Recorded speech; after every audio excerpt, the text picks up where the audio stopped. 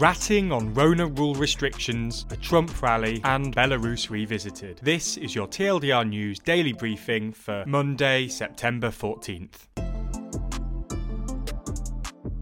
In the first story today, a UK government minister has encouraged people in England to report their neighbours if they break the rule of 6 that has today been introduced. This approach is certainly, interesting. People are effectively being asked to report any meetings over 6 wherever they see them. While this could work, this obviously begs a few questions. Firstly, some households are just larger than 6. They're still allowed to go out and socialise as a household. Those who don't know about the individual situations may be calling the police on a family or a group of people who live together. Obviously, once the police arrive, they'd be let off once the situation is explained, but this could put a huge strain on an already overworked police force. It could equally be argued that this could be the approach the UK needs and could be a game changer in stopping coronavirus cases increasing as they currently are doing. We'll leave it up to you to decide which one you think will be true. In US news today, it's been shown that President Trump has held a rally that appeared to flout his own administration's social distancing rules. On Sunday, President Trump held a rally in Nevada to a crowd of his own supporters, where face masks were used sparsely. An article from The Guardian has claimed that those standing behind Trump, and thus would be televised, were the notable exceptions. They were the ones wearing masks. A Nevada governor, who has implemented some of the restrictions in the state, has condemned Trump,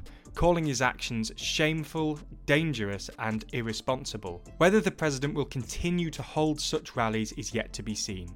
In European news today, it's been announced that Belarusian President Lukashenko has met with Russian President Putin in order to get a handle on the ongoing protests in his country. Despite international opposition to the actions of Lukashenko, Putin recognises him as the legitimate leader of Belarus. It has been suggested that President Putin is seeking a closer relationship between Russia and Belarus in exchange for support for Mr. Lukashenko.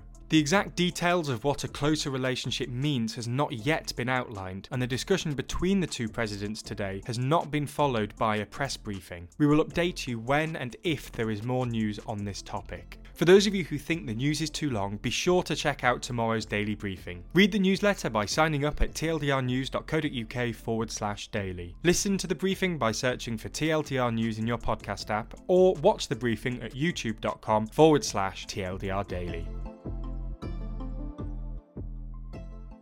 The Daily Briefing is a TLDR News podcast brought to you by 326 Limited. It was written and recorded by Ben Blissett, production assistance comes from Jack Kelly, and the executive producer of The Daily Briefing is Jack Kelly. Learn more about TLDR News at tldrnews.co.uk or by searching for TLDR on YouTube, Twitter, Instagram or Facebook.